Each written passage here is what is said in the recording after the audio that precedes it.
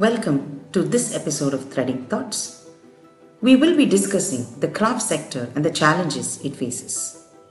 India is home to a large number of craft forms, almost greater than 3,000, with artisans spread across the country working with paper mache in Jammu and Kashmir, Zardozi work in Uttar Pradesh, brassware in Haryana, Fulkari textiles in Punjab, and so many more from more southern states. The handloom and handicraft sector in India is the second largest employment provider after agriculture, but it is yet to be formally recognized as a sector and enjoy the benefits and privileges other industries enjoy. However, low pay, lack of exposure, inadequate client coverage, many financial constraints, appropriation, and lack of sustained help and governance plagues the struggling sector. Mr. Somesh Singh is the co-founder of Craft Village. He is also an NIFT alumni, former director and member, Board of Governors, IAM. He was former head of apparel and textiles at National Institute of Design, Ahmedabad, and Innovation and Design from the University of California, Berkeley, USA. A member NBEQF for apparel sector, AICTE under MHRD, and subcommittee on fashion and textile education, Government of India. During his tenure, NID has been awarded the Best Institute in Apparel Training from CMAI for 4 consecutive years. He has also been the keynote speaker at the Retail Summit, Indo-American Textile Summit, Design Summit, and guest of honor in Symposium for Higher Education. He holds patents like the Paunch Proof, eye shops, fashion clinics, and folding helmets. His work has been covered by Time Magazine, Reuters, BBC, CNN, Artstuck, USA Today, and many more. He has been a consultant to leading companies across India and the world. His publications include Clothing from Custom to Customization, 4 S's of Fashion, Fashion Education Perception and Realities, Innovations in Fashion and Creating Learning Ecosystem, and many more. His core areas include research and development in functional and intelligent clothing, managing retail experience, perceptual ergonomics, fashion engineering with teaching specialization in design systems and processes and innovative thinking. In the last 5 years, he has worked tirelessly for the upliftment of the craft sector, creating new models and innovation for training, promotion, and integration to technologies. So welcome to Threading Thoughts. I'm incredibly excited to have Somesh with us today. There's a lot of indigenous and arts and crafts, I think, that either we are not aware of or we have not supported enough. And it really helps that there are a few people who actually struggle to bring this to the fore. And we are so glad that we're able to talk to Somesh and get a better understanding of the sector itself, its challenges, in the way that as a society we could contribute perhaps. Thank you so much. I'm sure you're incredibly busy, always on the move. So it's really nice of you to join us today. Thank you so much. Thank you very much for inviting, Mridula. Thank you. So let me start off with perhaps more like a one-on-one. So what or who exactly do you mean by the craft sector? So, I don't think we have a complete understanding of what this involves or the different facets of it. And also, we would also like to know, some of the major challenges and what is the position today? You would have seen it as a graph almost last couple of years. So perhaps that would help us. See, basically, when we say craft sector, it constitutes of, people who have been doing, handmade and handicraft for many centuries. So it's a more or less now people look at it in a very different manner. But basically, it was part of our culture. It was part of our existence. It was part of everything, how we used to live in various parts of our country. So be it food, be it clothing, be it, the furniture, be it decor, be it, other utility and necessity items, even utensils for the matter, now you have steel and you have all those kind of things. But earlier it was mostly terracotta and other indigenous material which was being used. So everything had actually craftsmanship. And with changing time, with the industrial revolution, the whole gamut of industry based products are industry based things came in, and therefore this become more of a traditional sector, than keeping up a kind of, pace with the modern industrial change. So therefore, I mean, it was always part of our, Indian culture, Indian tradition, and part of our life, frankly. But I mean, because of all the change that has happened over, last 19, 20, 21st century, the entire thing, the entire gamut has actually changed. So therefore, now we see the craft is coming from a different planet, but it is not. It's part of our tradition and culture and history, and very much live. Even if you look at from India to Bharat, you see all those things. Still very very relevant and in context. But and surprisingly, the way that is being presented now in urban and global markets, with melas, hearts, and everything, people think, oh, this is something really interesting, rural, etc. So that is how the basic concept is. The another interesting part is that I call it a sector, or many people call it a sector, but this is not a recognized sector. It is not. I mean, if you look at, for example, government's definition of industry, or Right. kind of Absolutely. sectors it has been given, there's no recognition of craft into it. And the surprising point is that it is not being recognized as sector, despite having almost 25 to 30 crore people directly or indirectly engaged into these kind of activities. So we call it sector so that someday all the policy makers are able to hear Finally open their eyes, perhaps, right? Open their eyes, and they say, oh yes, we have to wake up, and we have to also make this a sector.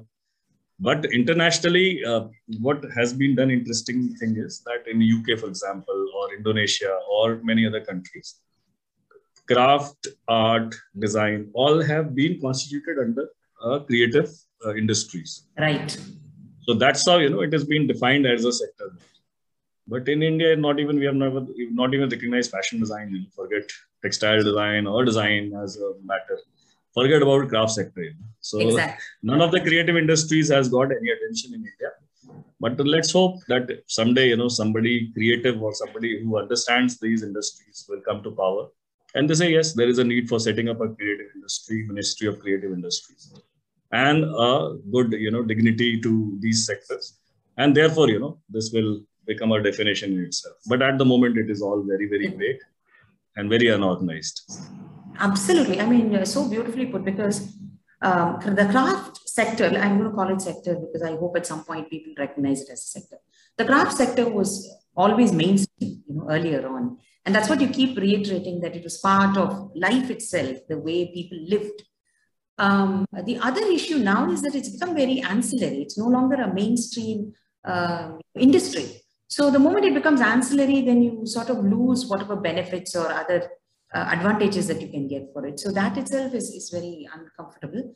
But the other issue is also, if you don't have a recognized sector, you don't get the support from different government bodies for it as well. So now what happens is it's almost like an orphan sector, right? Or an orphan, craft industry, perhaps, that we can call it. So these challenges are very difficult per se, but from the artisan's point of view, right? Artisans rarely ask for any institutional or government support. And, but COVID has been extremely difficult, more than normal times. So how have they actually coped, to get their industry up and running, to survive above and beyond that? See, basically one is that artisans have always been asking government, but unfortunately, I think maybe their voice is too less. Not heard. Or they are speaking very slow, that it is not reaching to their ears. So, so it's not the point that they are not asking. They are all the time asking, but nobody is hearing. That is a dilemma of the craft sector. The problem is that most of the activities is actually constituted by artisans and their families, communities, and even villages and other rural areas. Correct. But they have no say in the entire process. They have no say. It is the craft sector has become more of a political gamut, more of a socialites status symbol, talking about craft, doing some social charity and all that. Absolutely. Right. And then also suddenly see a lot of startups waking and, doing all kind of artisanal product in the name of sustainability, organic, and all those things. So the point is, it is a highly exploited sector. There's no direction to it. And unfortunately, the people who are involved and engaged into this entire process, they are not into the decision making or even into thought, discussions and anything. So therefore, I don't think anything is going to happen so soon and so early. So let us see. I mean, we are trying, other people are also trying. So let's see how far we are able to reach in another few years. The second point is about the COVID. COVID has brought very, very difficult time to the sector. It was on its track, and of course, it was giving livelihood, which is again, not very optimistic, because I mean, if you look at the United Nations, UNDP's report, it says that since 1990s, 40% have artisans have left their work, and they've become a daily wage labor. So imagine the kind of skill loss, it has already done. Absolutely. Right. And also, I mean, look at, if there has been a lot of things happening into the sector, why would these people left their jobs and moved into completely unrelated sectors, labor, which doesn't require any skills? So from highly skilled to no skill, imagine the kind of, skill loss that has taken place in last, 40 years. So the point is that what actually, was the condition of this sector. It was not so good, even before 2019.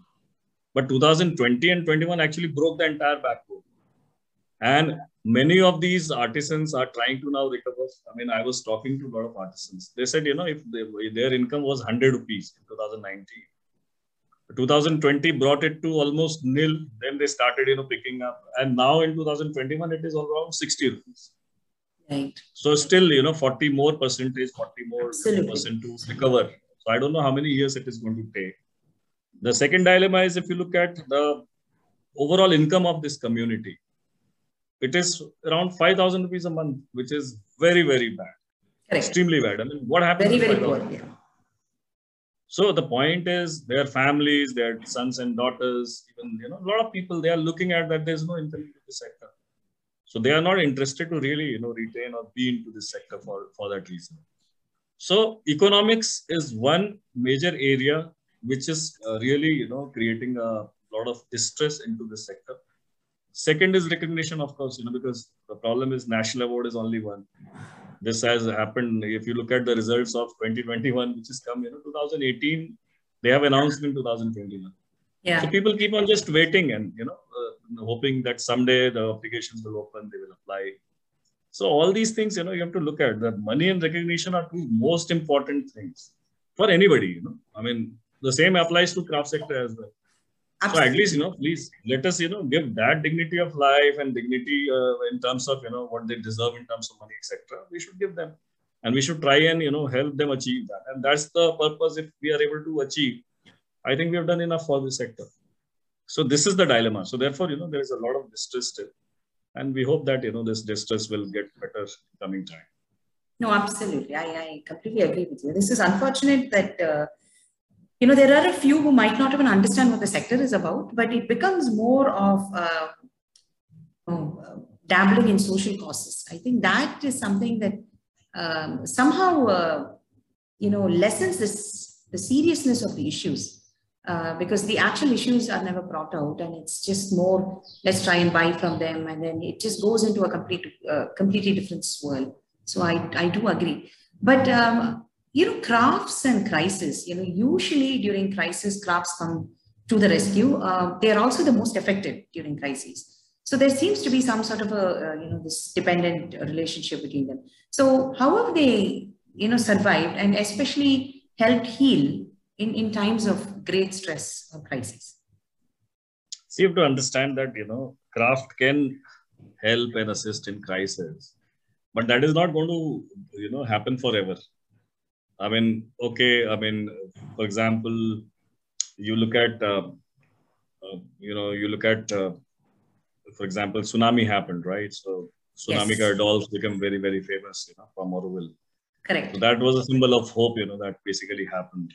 Or even for that matter, the most traditional one can call as khadi. right? So, I mean, the biggest crisis of Indian independence saw, such a massive movement in terms of, developing our own fabrics, and doing the entire theme or doing the entire, thought process of Swadeshi. So, we created that. So similarly, if you look at, for example, I mean, in the water crisis in Rajasthan, around Churu district. So the even, traditional paintings like fur paintings that is being used to create awareness about, water conservation. So craft has always been a survivor, for most of the crisis, right? And I've also written an article, in which I've captured most of the type of crisis, nature of crisis, and how each of the craft form has actually dealt with it. Wonderful. But point is, I mean, one has to also understand that if craft is dealing with the crisis and helping us, overcome that crisis, we have to also look at, their crisis. Exactly. And make sure that, we should also do something, to help them, ride over those crises. But that is not happening. So it is important that to build a symbiotic relationship between, craft and crisis. If it is enabling us to help stride over a certain kind of crisis, we must also look at that, and we also try and help it stride over certain crisis. Because it's a cycle, If craft tomorrow doesn't survive, how are you going to get rescue? Absolutely. Kind of crisis that is going to come. And another very important point is today people are talking about sustainable life. People are talking about organic, material, resources, everything. People are talking about responsible consumption. People are talking about slow consumption. People are talking about all these things. But the question is, if this is the crisis, right? This is a big crisis, isn't it? There's a global crisis, global warming, everybody is talking about. Most of the answer to these crises lies in most of the craft forms in each of the countries. I'm not talking about India in specific. In most of the countries, the answer to these problems, right, which is a sustainability problem or anti-dumping issues, or even, fast moving things, I mean, the point is why you keep on consuming senselessly, because, the object does not satisfy you completely. Right, right. But if you look at, for example, the products and objects which were made earlier, it had a lot of, linearity in terms of its life cycle, because it used to somewhere connect to your emotions. It used to satisfy you, So therefore, the longevity of those products were much, much higher than what it is now. So we have all the answers into these, craft forms. But point is, has anybody really initiated a research? Has anybody started to collect information? Has anybody started to do documentation? Has anybody started to look into all these conventional things to basically find solutions to the problem that has been in existence for, so many years? So point is, there is a massive crisis. There is a massive crisis, which is there, right, in terms of global warming.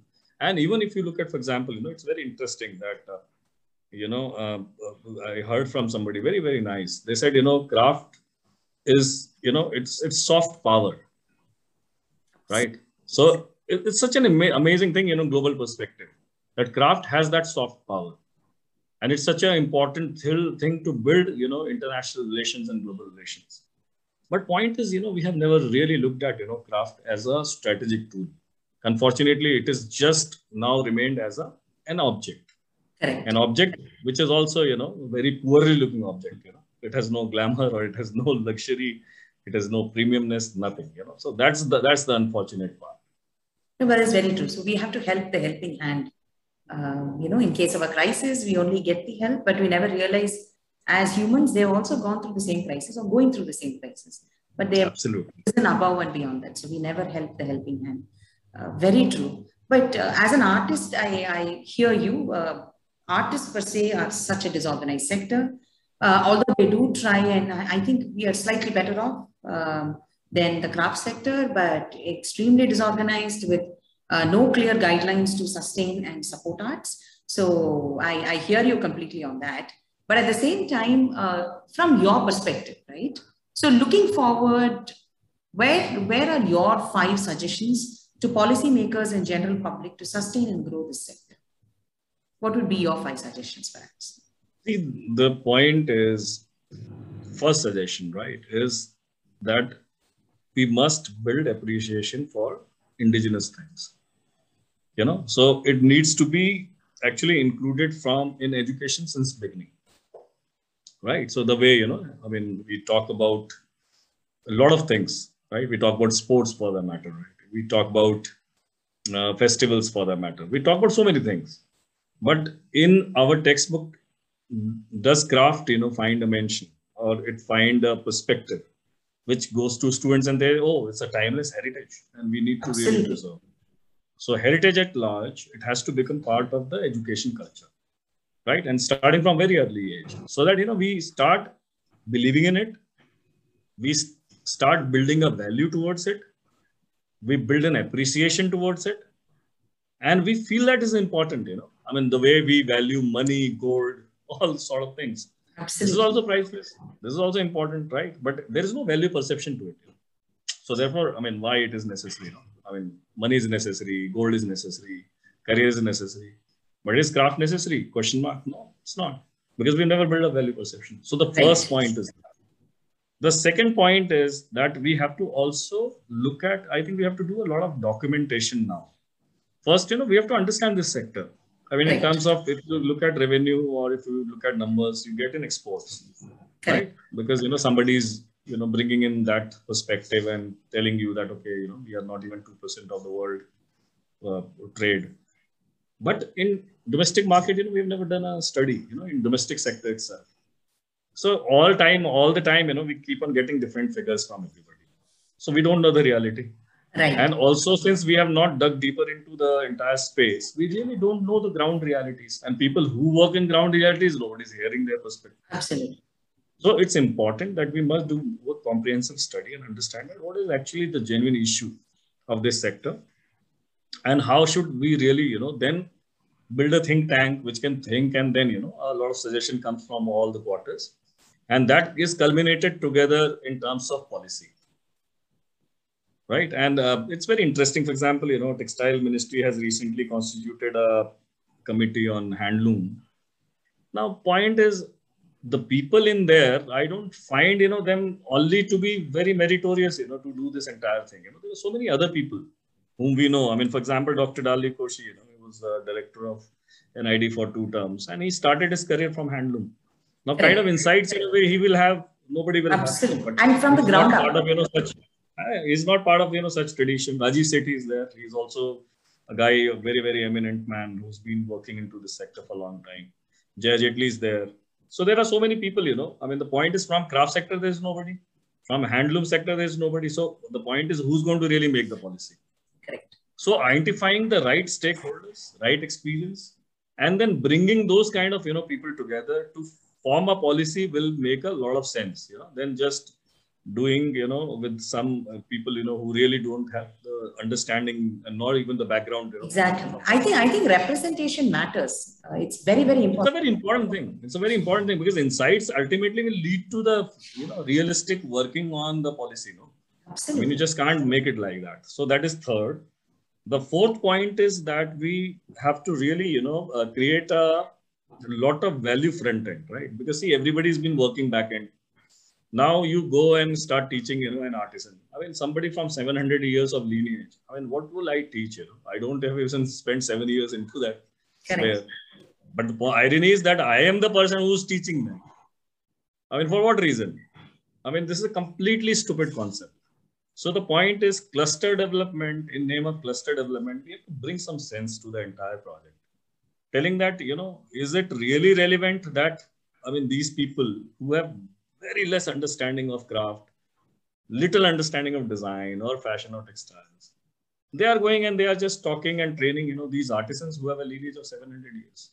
Absolutely. Let's make some sense. I think we should not do that. Rather, let them do what artisans are doing, because they are doing something which they have full knowledge of, full history of, full right. Aware of the context, insights.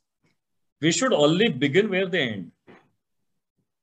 And then, try and see that how we can really do or add a lot of value to the entire process. Right. So let's not, get into their space. Rather, let them do what they are doing. And then where they end, then we start, our thinking. And then we start seeing that, okay, what we should do next. that will then also preserve a lot of authenticity. It is got diluted because we have poked our noses into those process.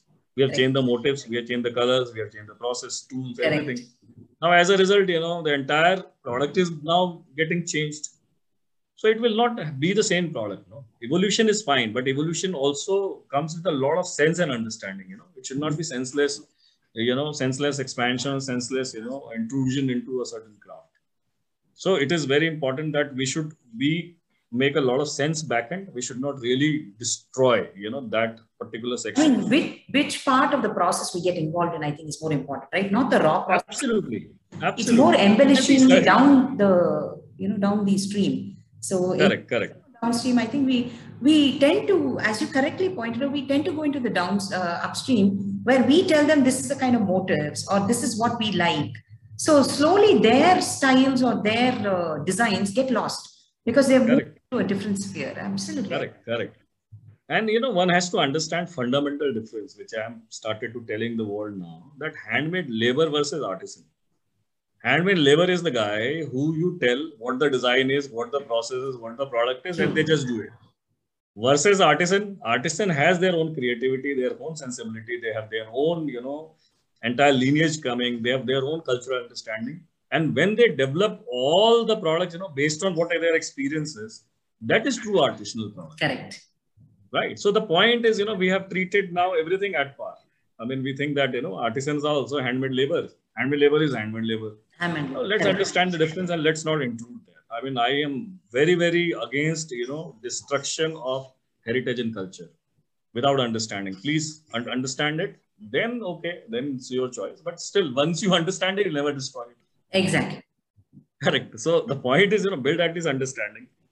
Then the last point is that we have to also look at, global markets and brand building and everything.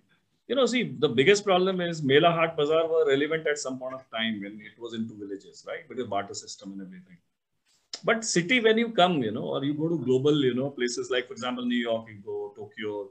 Now you see that entire place is, the entire place's geography or the entire, urban landscape is totally different. Right. Now, within that landscape, when, it is dominated now by malls or with new shopping and retail format and now even online.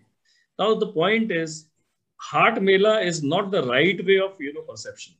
That's not the right way of how you should really present because, they will never get a value. To build a value perception, you have to really work towards brand building, right? So that, if somebody values and say, oh, $5,000 for something, oh, this is damn cheap. Versus now, I mean, today, if they go to, any Haat Bazaar, look at a product, the bargaining is unbelievable. Why they are bargaining? Because they don't know about that product. No, because there's no perception. I mean, would you do the same with Louis Vuitton bags or with the Cartier jewelry? You will not do because you build a certain value perception in your head, no? Through brand building and through retail formats, through communication, through everything.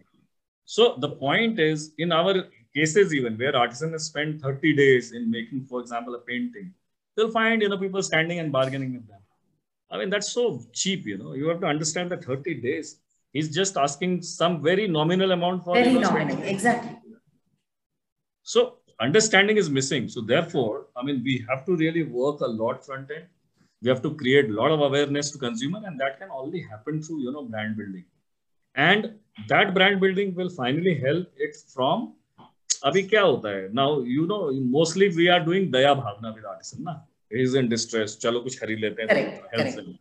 I mean that's the way how craft sector is now perceived, I mean, which is so sad. So from from something like, I mean, not required or something where we are basically being very I mean, we are seeing the sector with so much of daya bhavna. No, it has to be an aspiring one, isn't it? That I aspire to buy this product. I want to possess one piece of that. And I've been aspiring that for, so last 10 years. Now, imagine the kind of value and aspiration it is going to build to those products, rather than, just selling those things on penury or some kind of, donation-based format that, okay, our artisans are dying, just donate. I mean, why? You don't need to. And look at the, imagery. I mean, the way we do photography of these products, the way we capture artisans. I mean, they look at it as if they are coming from a very poor planet.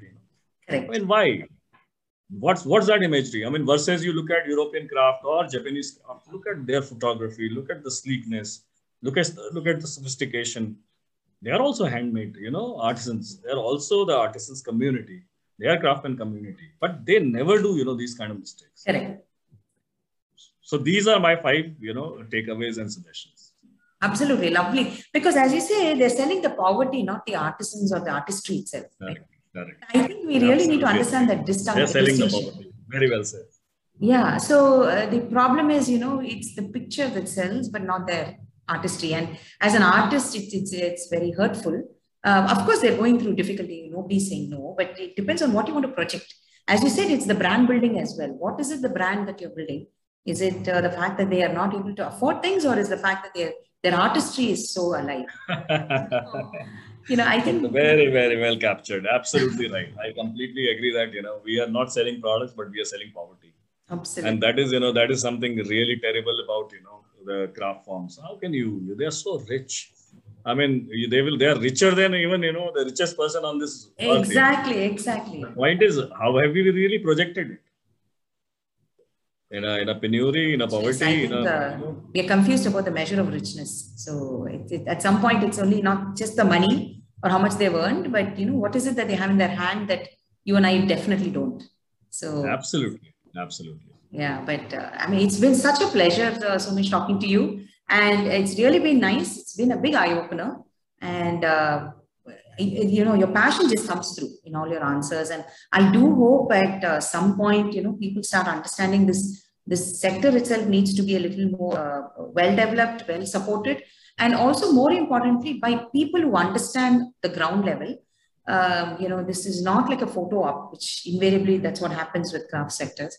So a little deeper understanding perhaps, and a little deeper help is something that's required. So it's been such a wonderful time talking to you. So I can only thank you. Thank you. Well, before we end, I just want to tell, something really important. So recently I saw some articles, that craft people, the people working with craft sector have gone after Sabyasachi. Yes. Right. So a lot of news and buzz and everything. Now, the point is, when I look from a neutral perspective, right? A designer who's a designer versus a people, working in craft sector. Now, point is, both of them are right at their own places, but also, what real difference both of them have really made? Sabyasachi, at least, he's done at least the commercial success. So I'm sure that he must have given, so much of employment to a lot of people back end. And which is still, and it's fine, if they are looking at the business perspective. So one of the most important part is I was looking at fundamental issue, and I realized that why there is a relationship like, the designer and the artisans is so vague. Correct. And more like a brand and vendor relationship.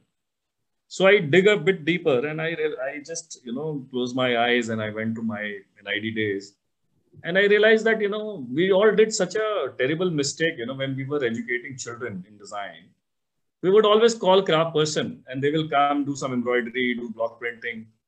They were always like labor, even in Exactly. They were never treated as a partner. They were never. Now, how do you suddenly expect that, that each designer will start treating them as a partner? We've never built a culture at first place in the basic education itself. Correct. So the point is, before to blame Sabyasachi or any such designer, we have to look at, our own education system in the design and fashion colleges. Correct. And see whether, we have done some kind of justice there. So there are a lot of deep-rooted, issues like this, which is there. And I think, this is a time that we should be really honest with ourselves, honest with the artisan community, and, take a pause and think that, really, we are talking about everything in this world, but how honest we are really to this entire community per se, in terms of, opening up partnership and with the openness, asking them, okay, today or tomorrow, we share the same dais or the same, table, etc. and the same strategy position. I think this is all, just big discussions. I don't think that none of this is going to really happen. Yeah, no, absolutely. I think at least this issue has brought to the fore a lot more discussions. At least that is one positive. So I'm glad about that. But let's see how it takes us further. Yeah. So thank you so much, Somesh. It was such a pleasure talking to you. So thank you so much. Pleasure talking to you. Thank you. Thank you. Thank you. Thank you. Bye.